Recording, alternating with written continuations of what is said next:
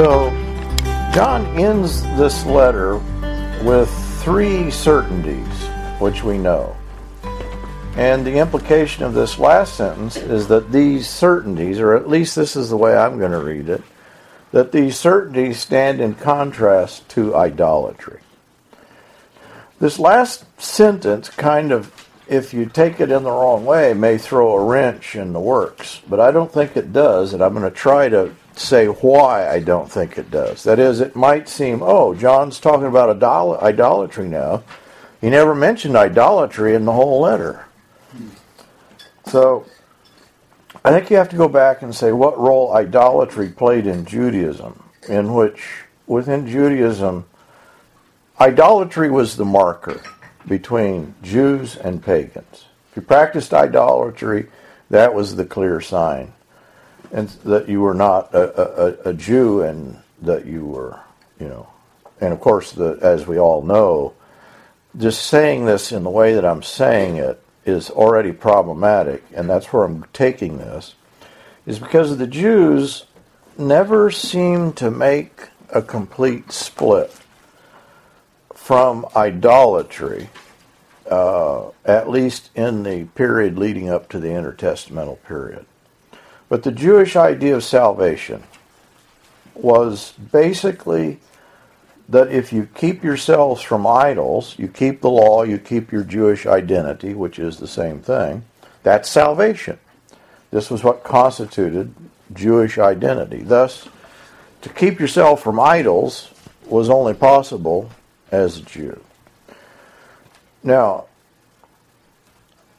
I hope everybody heard what I just said, because it's actually a fairly simplistic notion of salvation, right? That's not the New Testament idea of salvation. And so what I'm going to claim is that as the very idea of salvation changes up, the function or role or reference to idolatry then is also going to be changed up. And this, in the New Testament, maybe Paul made it clear that the concept of pagan idolatry, this is probably Paul's idea before he was a Christian of how to be saved.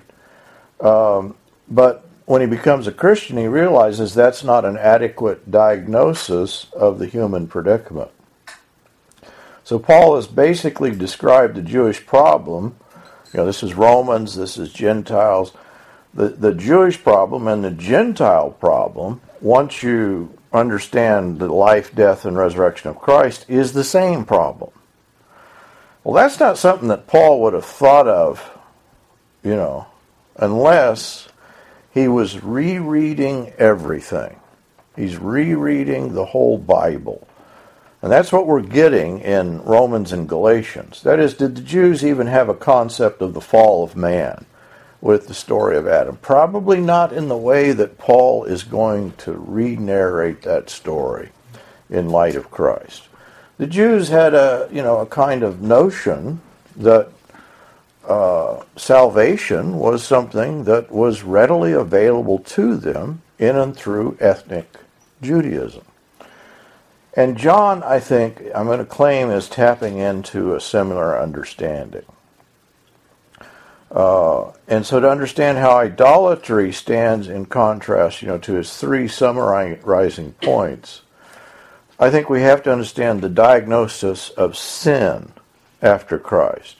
And that's what I'm saying. I'm saying that when John refers to idolatry here at the end, he's using this as a marker, like Paul and others are going to use it, that is just a reference to, when John is talking about the world is evil, that those outside of Christ are in under the influence of the evil one. And a quick marker of referencing this is idolatry.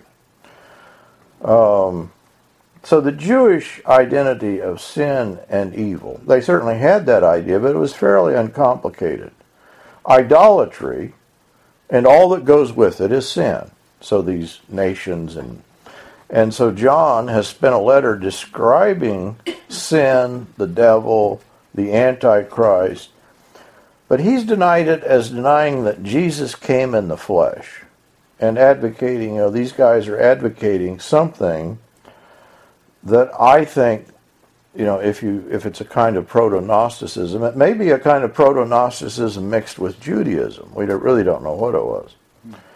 But the idea we've talked about as we went through John, the focus on the eyes, on seeing, of course, that's very, very much attached to an idolatrous understanding.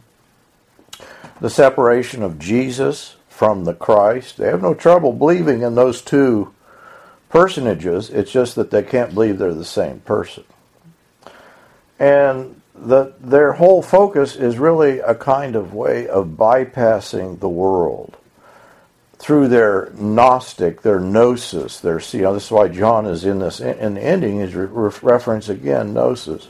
Their idea is that through knowing they can bypass really material reality so as to get to God. In other words, you can't have Christ in the flesh if you're a Gnostic, because that puts God within the material realm.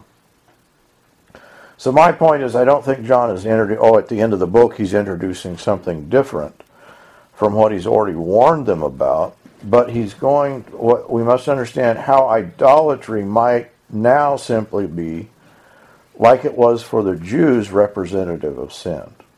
So idolatry is the marker of a Christian notion of sin. First of all, and this may sound strange if you haven't been through it before, was there a correct understanding of the depth of the human problem prior to Christ? I think no. That's a very simple idea that is central to understanding the New Testament. That is, I don't think the Jews, I don't think their reading of the Old Testament, I don't think Paul, before he was a Christian, understood the depth of the problem of evil. And so Paul in the New Testament and John, they're going to give us a new diagnosis. It's sort of, Jesus is the great physician, and he's brought a diagnosis of the human condition. It's not a departure, it's not a complete departure from the Jews of the Old Testament, but neither is it in complete continuity. So the Jewish diagnosis presumed that sin was such that being a good Jew and following the law, that is, there's sin and evil out there in the world, and what God is doing, he's redeeming Israel, and we're Israel, and that was enough to take care of the sin problem.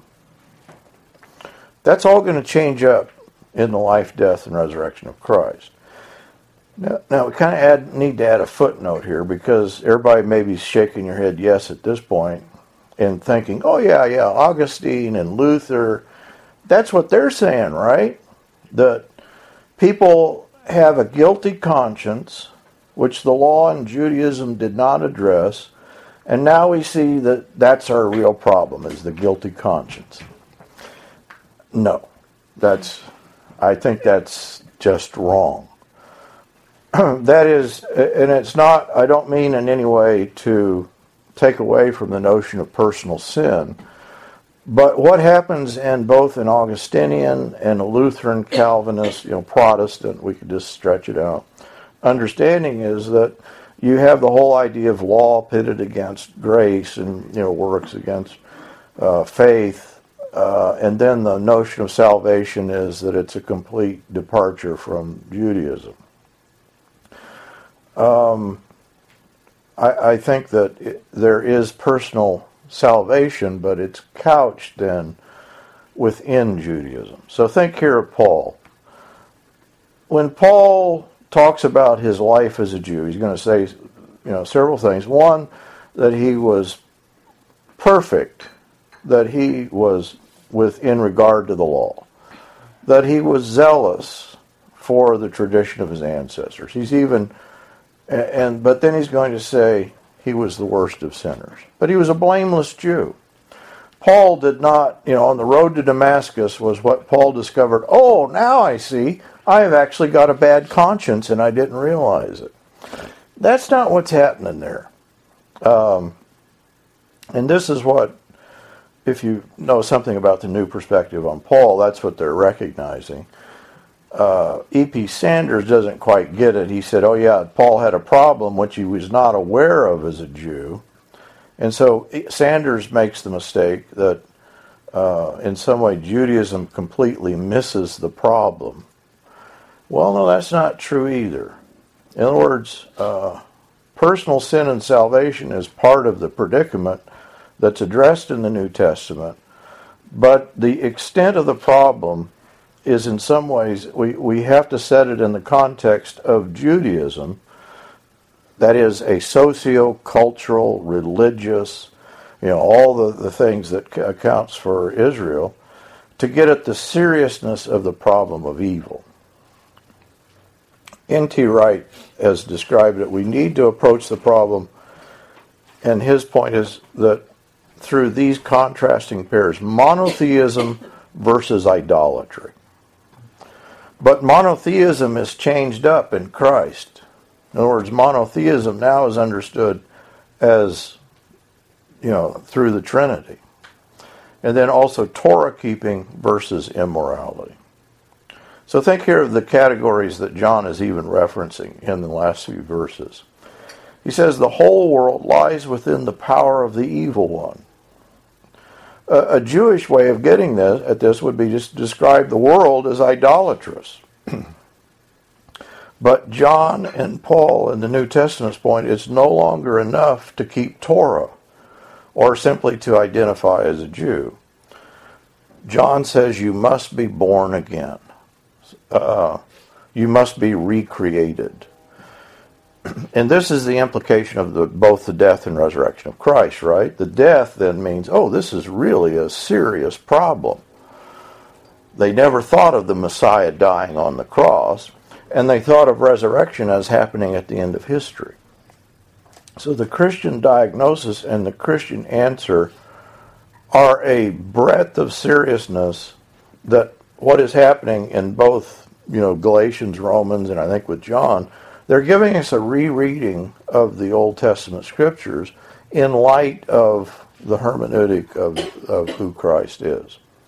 So it's not simply that Christianity shifts the problem to the personal problem of sin, but rather personal sin then has to be understood in light of the Jewish framework. The social, the cultural, the political went with, when they said idolatry versus monotheism, that this is the entire identity of what it means to be Jewish. And it has to be taken into account even at a global or cosmic scale. That's glimpsed a little bit in Israel's scriptures, but not very clearly.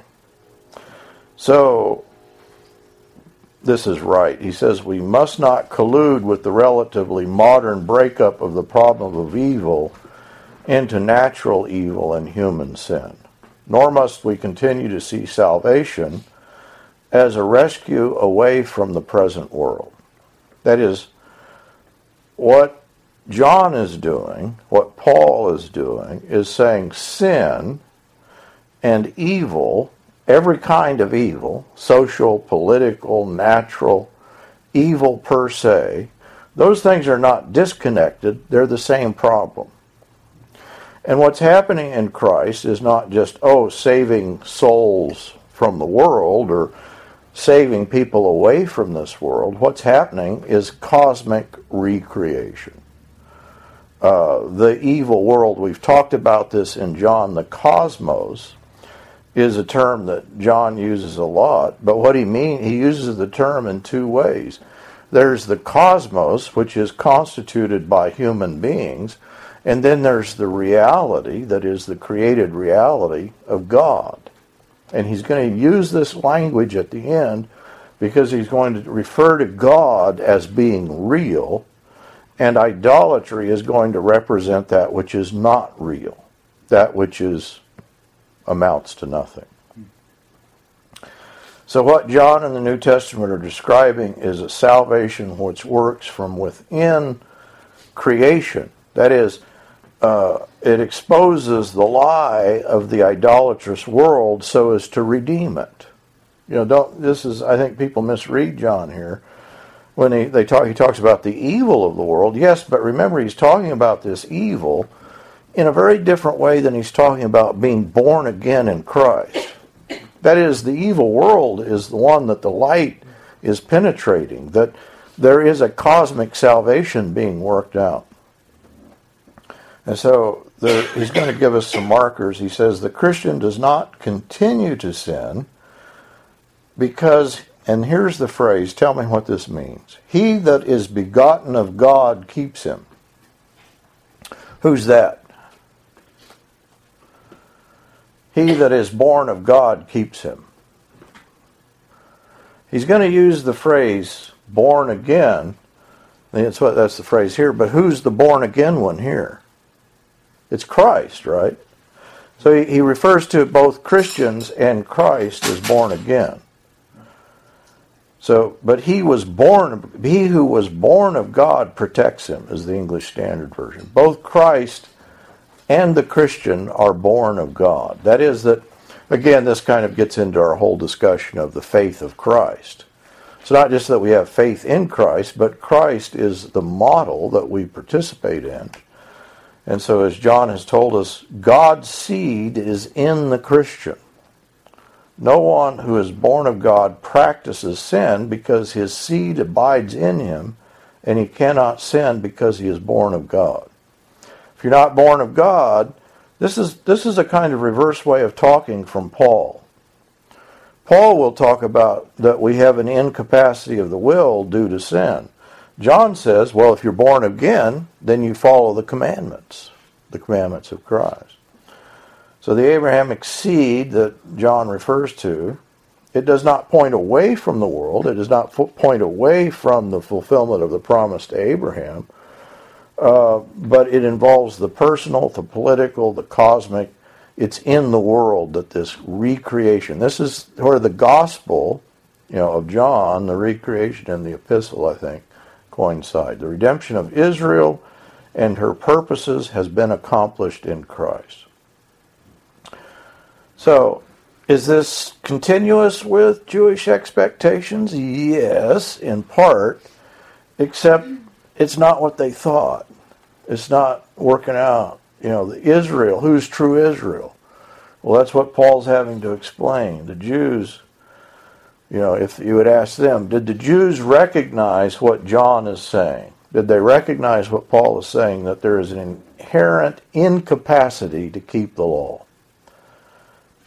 That's what their own scripture links to idolatry. And what the prophets continue. This is, I'm going to go here in a minute to Acts, to Stephen, Paul.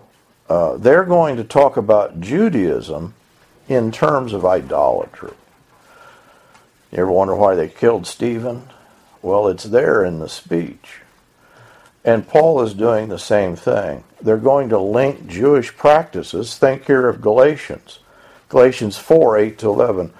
However, in other words, he's talking to people who were Gentiles who become Christians, who are about to become, they're in danger of becoming Judaized.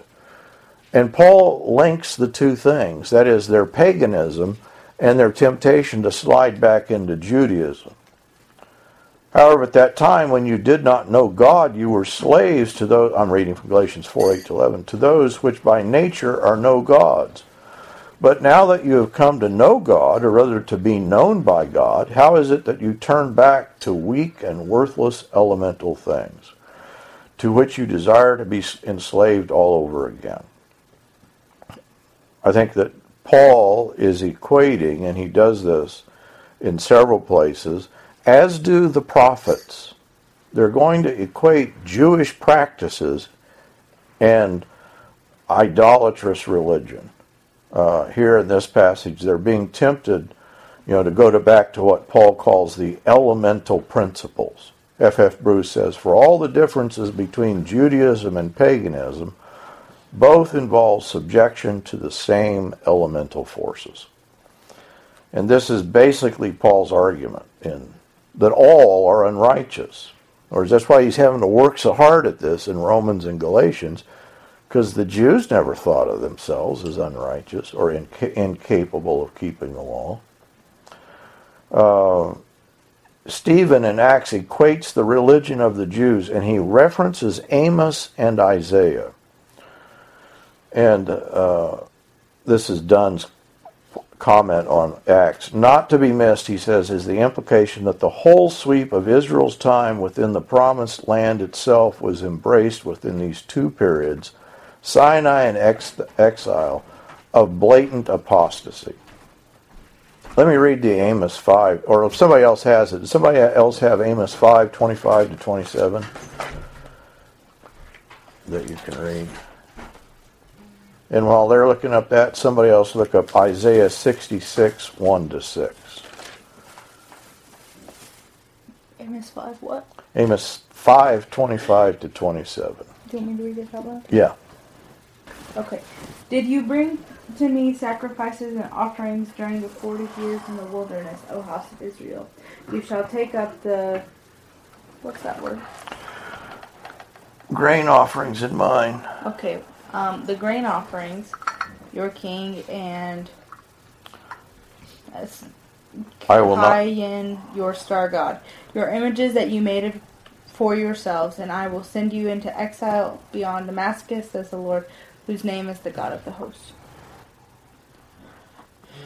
It goes on. In other words, he's describing that they took their images with them. They're still offering sacrifices. But did you read woe to those who are at ease in Zion and those who feel secure in the mountain of Samaria. He's saying, it's almost like this could come right out of the New Testament. You think you're secure in being a Jew, but you're just idolatrous, and your offerings, your sacrifices, they're made into idolatrous sacrifices because you do not combine them with obedience. You do not, at the end of this, he says that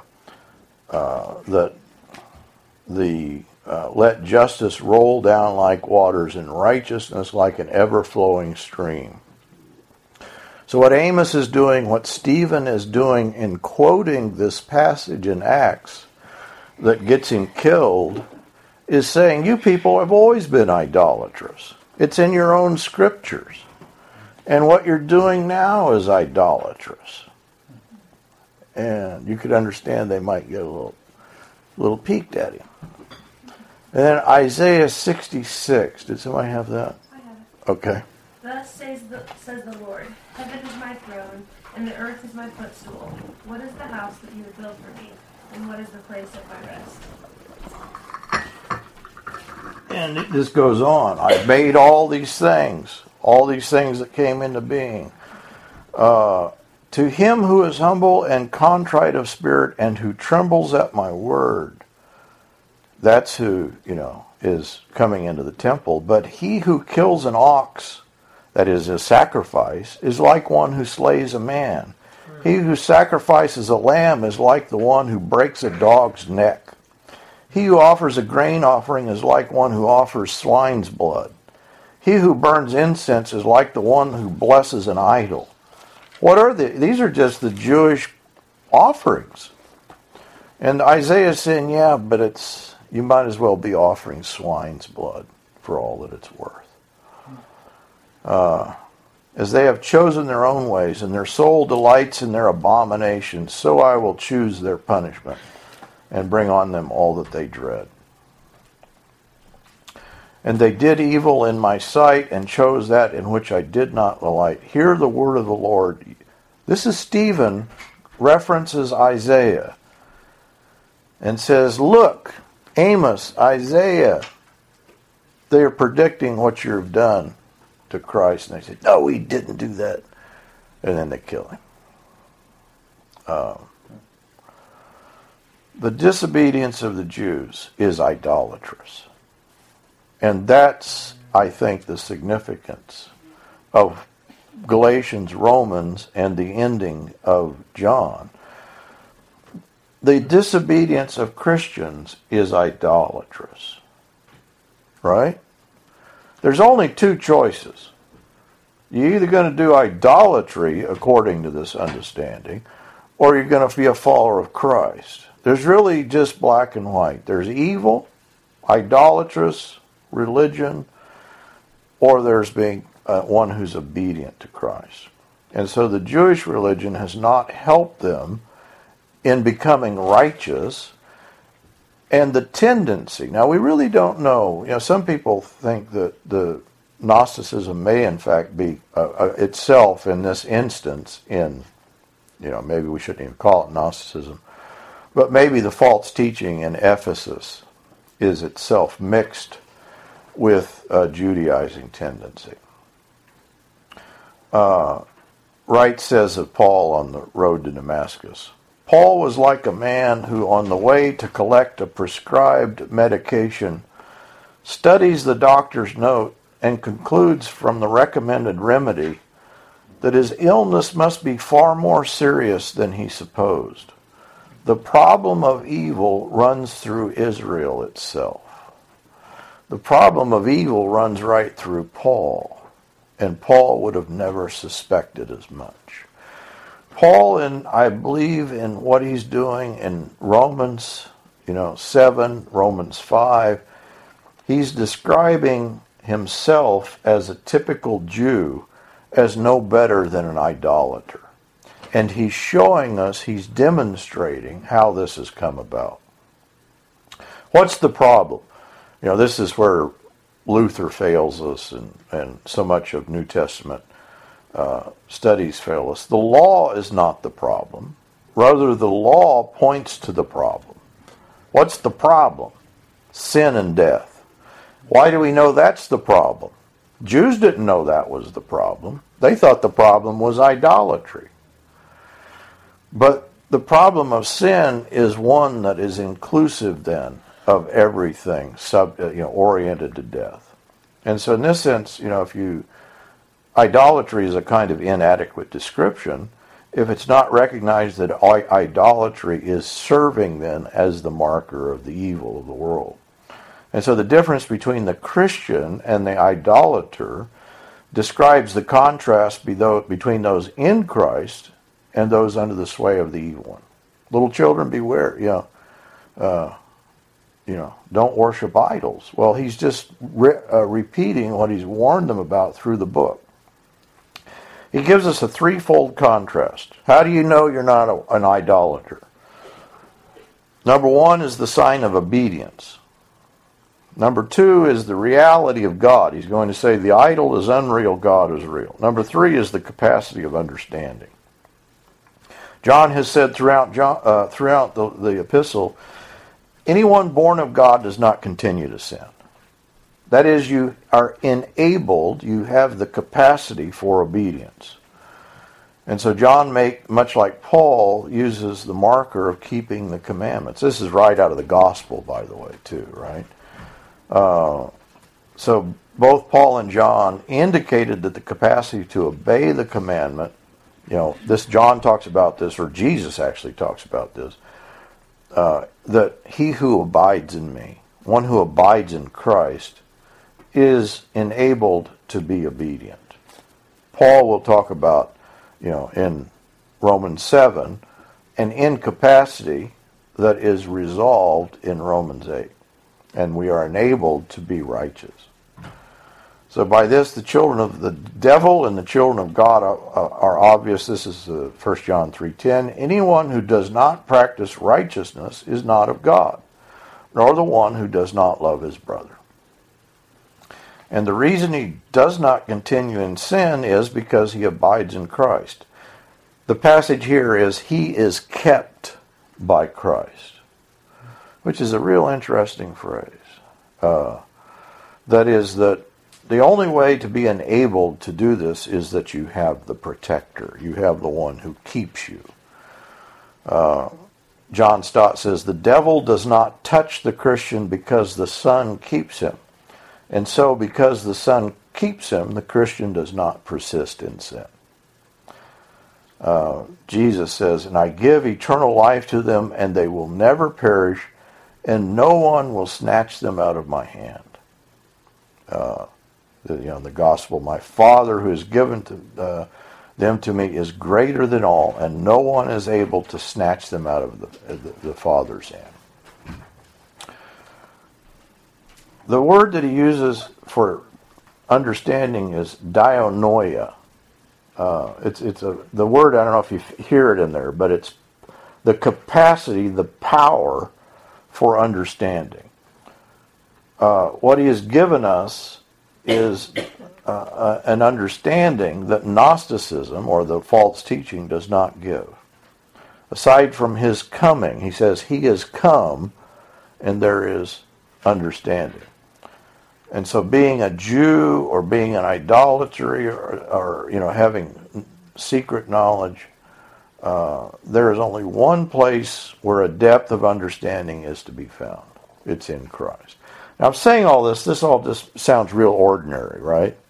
Well, of course we believe that. Well, wait a minute. You mean to say that we do not have access to proper understanding except in Christ? You understand that's not the majority position among Christians. The majority position is we have access to an alternative understanding in and through a natural revelation that is given to all people. Well, I think that's not what John's saying. I don't think that's what Paul's saying. The understanding is directly connected, John says, to the fact that God is true, and the word here is not aletheia, but it is the word for real. It's a similar word, alethino. And so it's in contrast to the idol, which is a lie or nothing. So remember, Jesus called himself the real bread, the real vine, in John 6. So God is the ultimate reality, the only real God, as opposed to idols. And it is by being in his Son, abiding in his Son, that we are true to him. The word idol, then, actually, Plato used the word just for what's not real. But maybe in John we can say these false teachers would turn their own mental images, the mind's eye. We've talked about the metaphor of the mind as visual. They've created an idol, I think, in their Gnostic understanding. Now, I probably should stop there, but I think we create an idol. I think we've created an idol in modernity.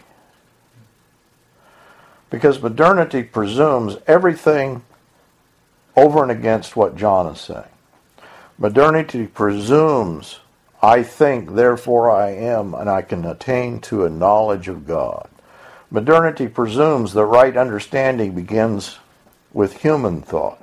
Modernity presumes a kind of access to immortality within my thinking. Modernity presumes an access to being through knowing. It just almost is a repetition of Gnosticism. So all God substitutes are idols. Is this too strong? Modernity is an idol. Modern Christian is an oxymoron. There is no such thing. You cannot hold to the ideas of modernity and hold to the ideas of Christianity. If you think you can, you've made an idol of Christ. And that's the danger, of course, here, because there is no. And that's the danger of the false teachers. This is why the false teaching here is even worse than Judaism in its failure to understand who Christ is, and the notion that they're going to incorporate Christianity into their false teaching does away with the answer that is given. I'm afraid we may have done the same thing. In becoming, idolaters, Christian idolaters, we've done away with any hope that we might have. Let Christians once recognize who they are, what they have become, born of God, belonging to God, knowing God, in God, the possessors of eternal life in Christ. Any questions, comments? Let's read verse 18. Sharon, are you willing to read? Yes. 18.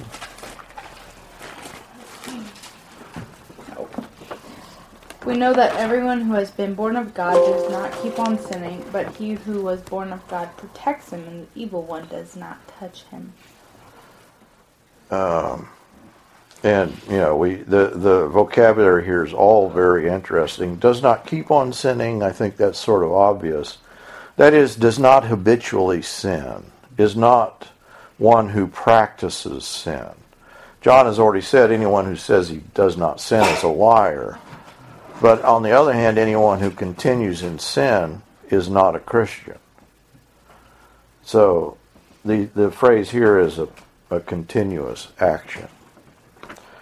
But he who's born of God, and this is the idea that we're empowered by a change of human subjectivity, a change of everything.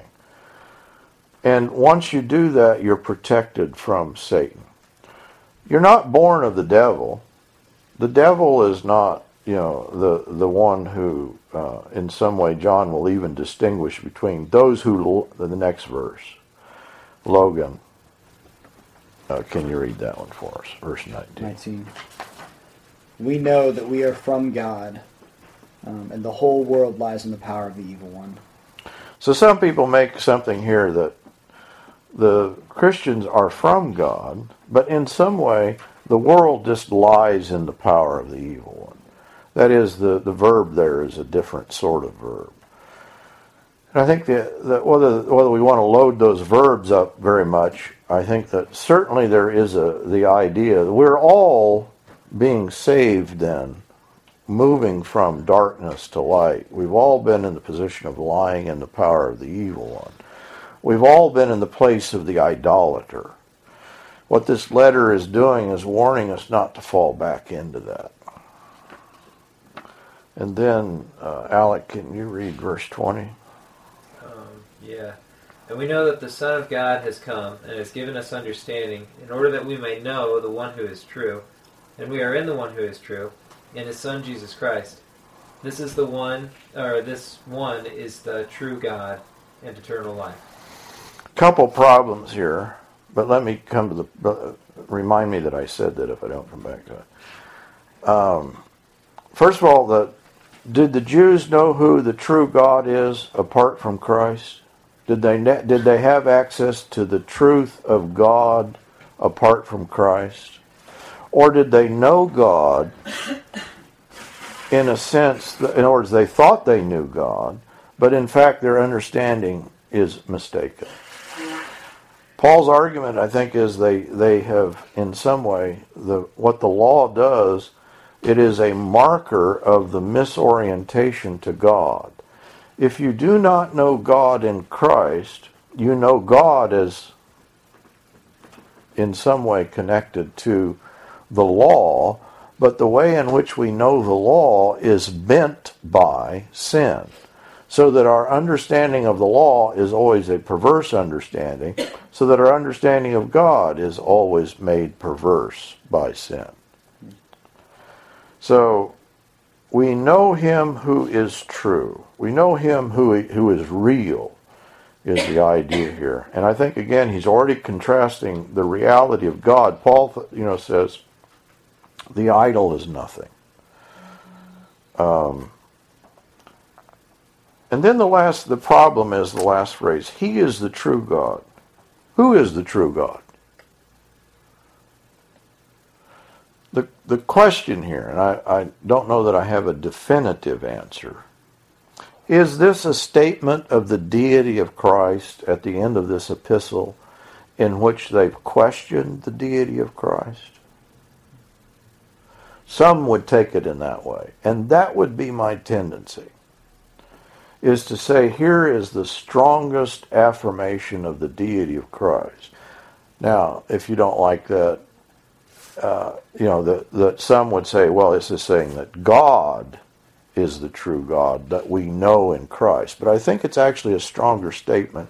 And especially I think that because of what is being said about idolatry.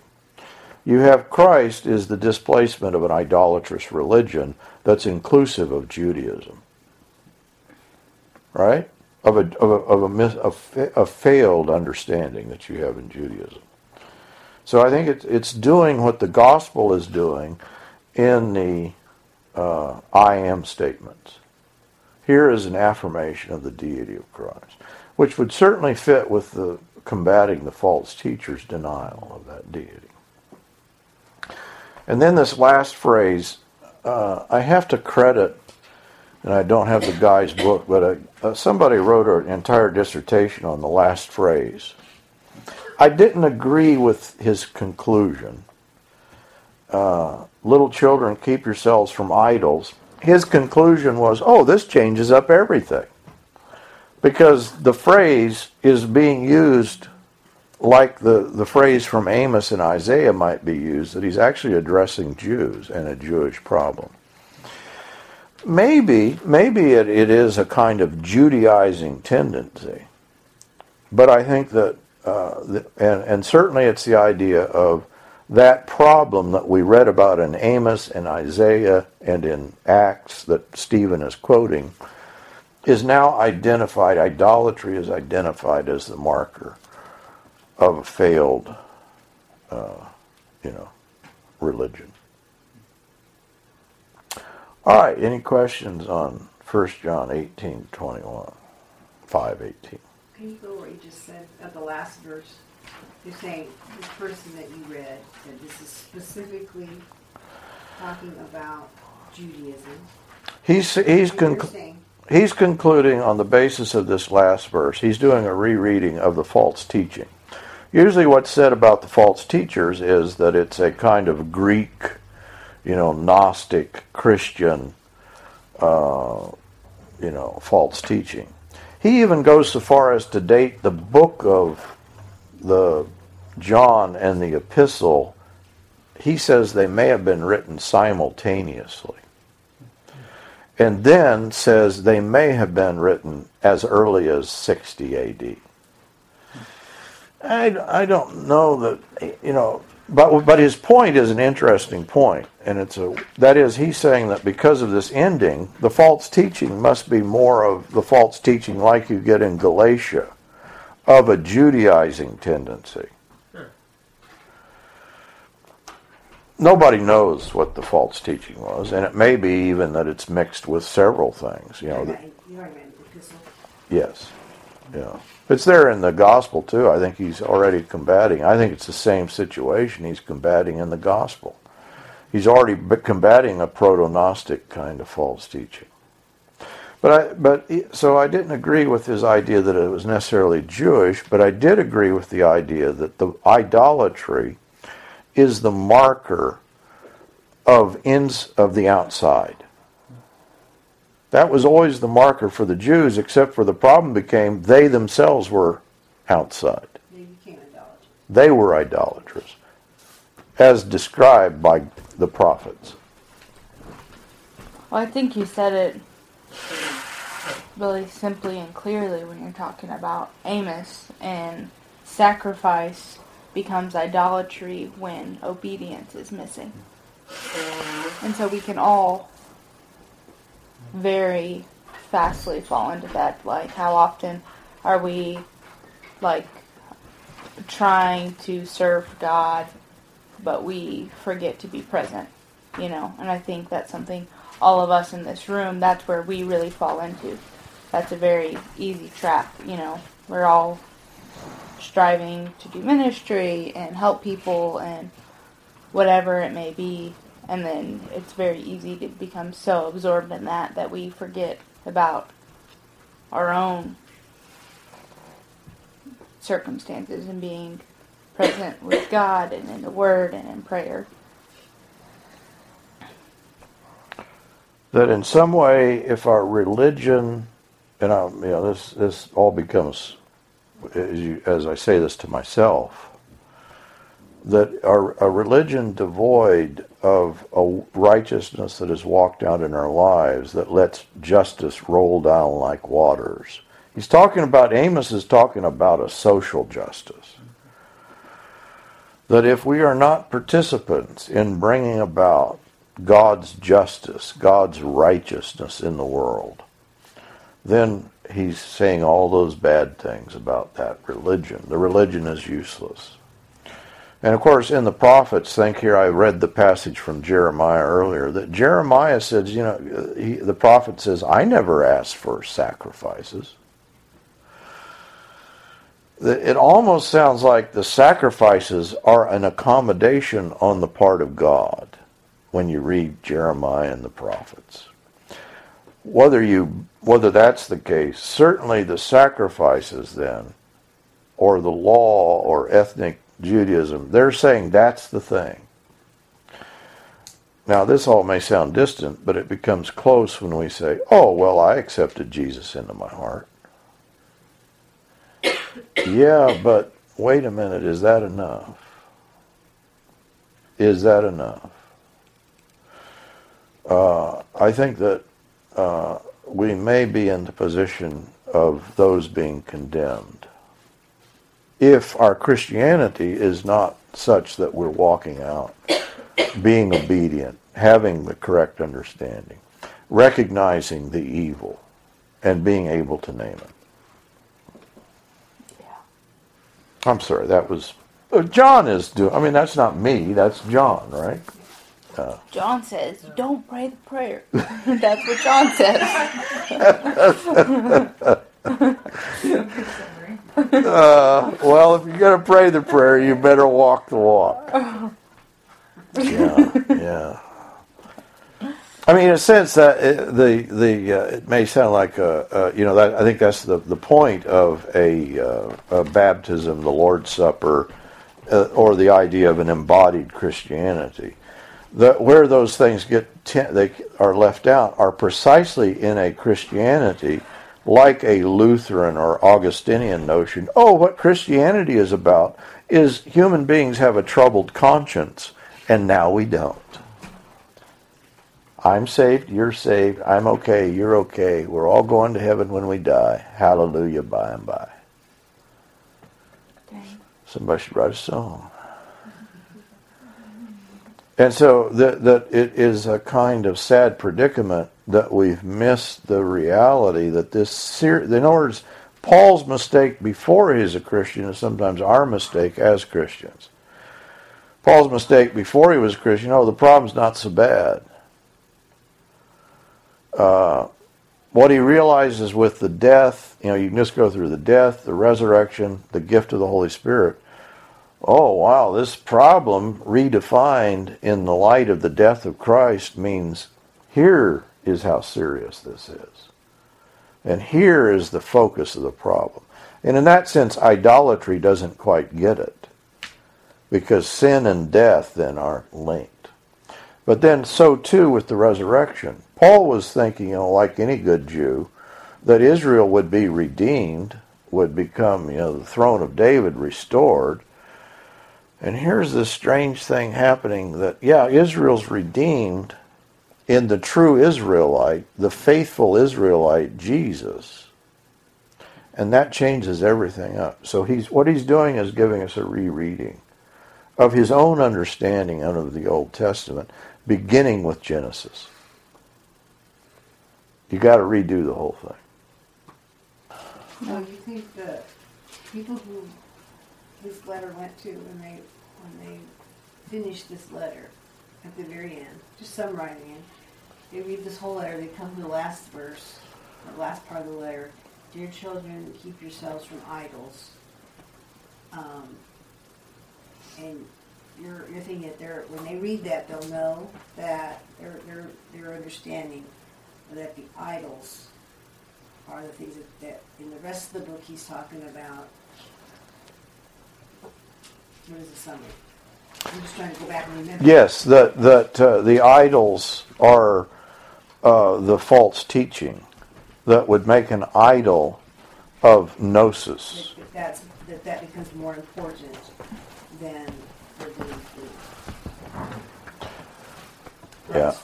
Yeah. And I think, in other words, yes, I think that's it. That he's just referencing. I don't think he's introducing something new. He's not saying, and by the way, keep yourselves from idols. And he does spend a lot of time in the book talking about God's love and that they need to be in love and whatever it was keeping them from experiencing it. Yeah, we talked about that once you go the gnosis route, this was the equation that John makes that I brought out, and is a kind of odd parallel, that you cannot insist upon knowing and love your brother. That's what he's saying. Believing in Christ enables the love of the brother. Insistence upon this privatized, visualized, ecstatic, otherworldly, disincarnate knowing stands over and against agape love. And so it's not a thing it's not a juxtaposition we might have leaped at. Oh, you mean if I'm caught up in this false teaching, I can't love my brother? I think that's what John's saying. You can't do both. If you're going to do the whole Gnostic thing, then you can't. It's inward, it's privatized, and I mean, I hope that this is, you're sort of hearing evangelical Christianity today, in as much as it's Gnostic, incapacitates love because it's disembodied. Or anything. I mean, any. That's, and I'm not picking on anything. I just think that's the human condition. Gnosticism is just our tendency. That's what we would like to do. Is if I could get rid of you people, I'd be okay. It's people that are the problem. I'm okay. But what in Christ we have to do is that our salvation literally is interdependent upon one another. My salvation is dependent upon my relationship with you all. And salvation here, we've changed up the meaning, remember. Salvation is not something we're waiting for. Salvation is something we're practicing. And that's the whole point of love, that if you obey my commandments, love your brother, love your neighbor as yourself, and love the Lord your God with all your heart. So how can you love God whom you've not seen if you cannot love your brother whom you have seen? John says that's an impossibility. The access to the love of God is only through the neighbor, the embodied reality of Christ, or the body of the church. As we've done this, I've drawn a lot of parallels personally, and I think I keep bringing them out, between John and Paul. They're using very different vocabulary, I think the two ideas, they resonate so thoroughly with one another. Once you said John and Paul, of course, you've said the New Testament. And do you mean the disembodiment part? Like that's what Paul's doing too? So not using that language? Well, yeah, now maybe I've spoken too quickly. In that, I think the false teaching that Paul is facing is different, and I think that what he's writing against, with what he's having to accomplish, in that sense, he's doing something different than John. In that, I think even in the gospel and in the epistles, I take John to be written after 70 AD. And the problem is a very different problem. The problem is not, am I Jewish? And if I'm Jewish, then how do I be a Christian? No, the temple's gone. And so the problem is, what happened to Judaism? And John's saying, that's why I think there is that unusual beginning in the gospel. But Paul is in the midst of a situation in which the temple is still there, the priesthood, the sacrifices. And so people their tendency is to fall back into that Judaizing understanding. And I think that is very different than a full-blown Gnostic understanding. beyond that, I think there's a lot of the idea of the seriousness of the problem, reinterpreted in and through Christ. The other things that I think there's lots of.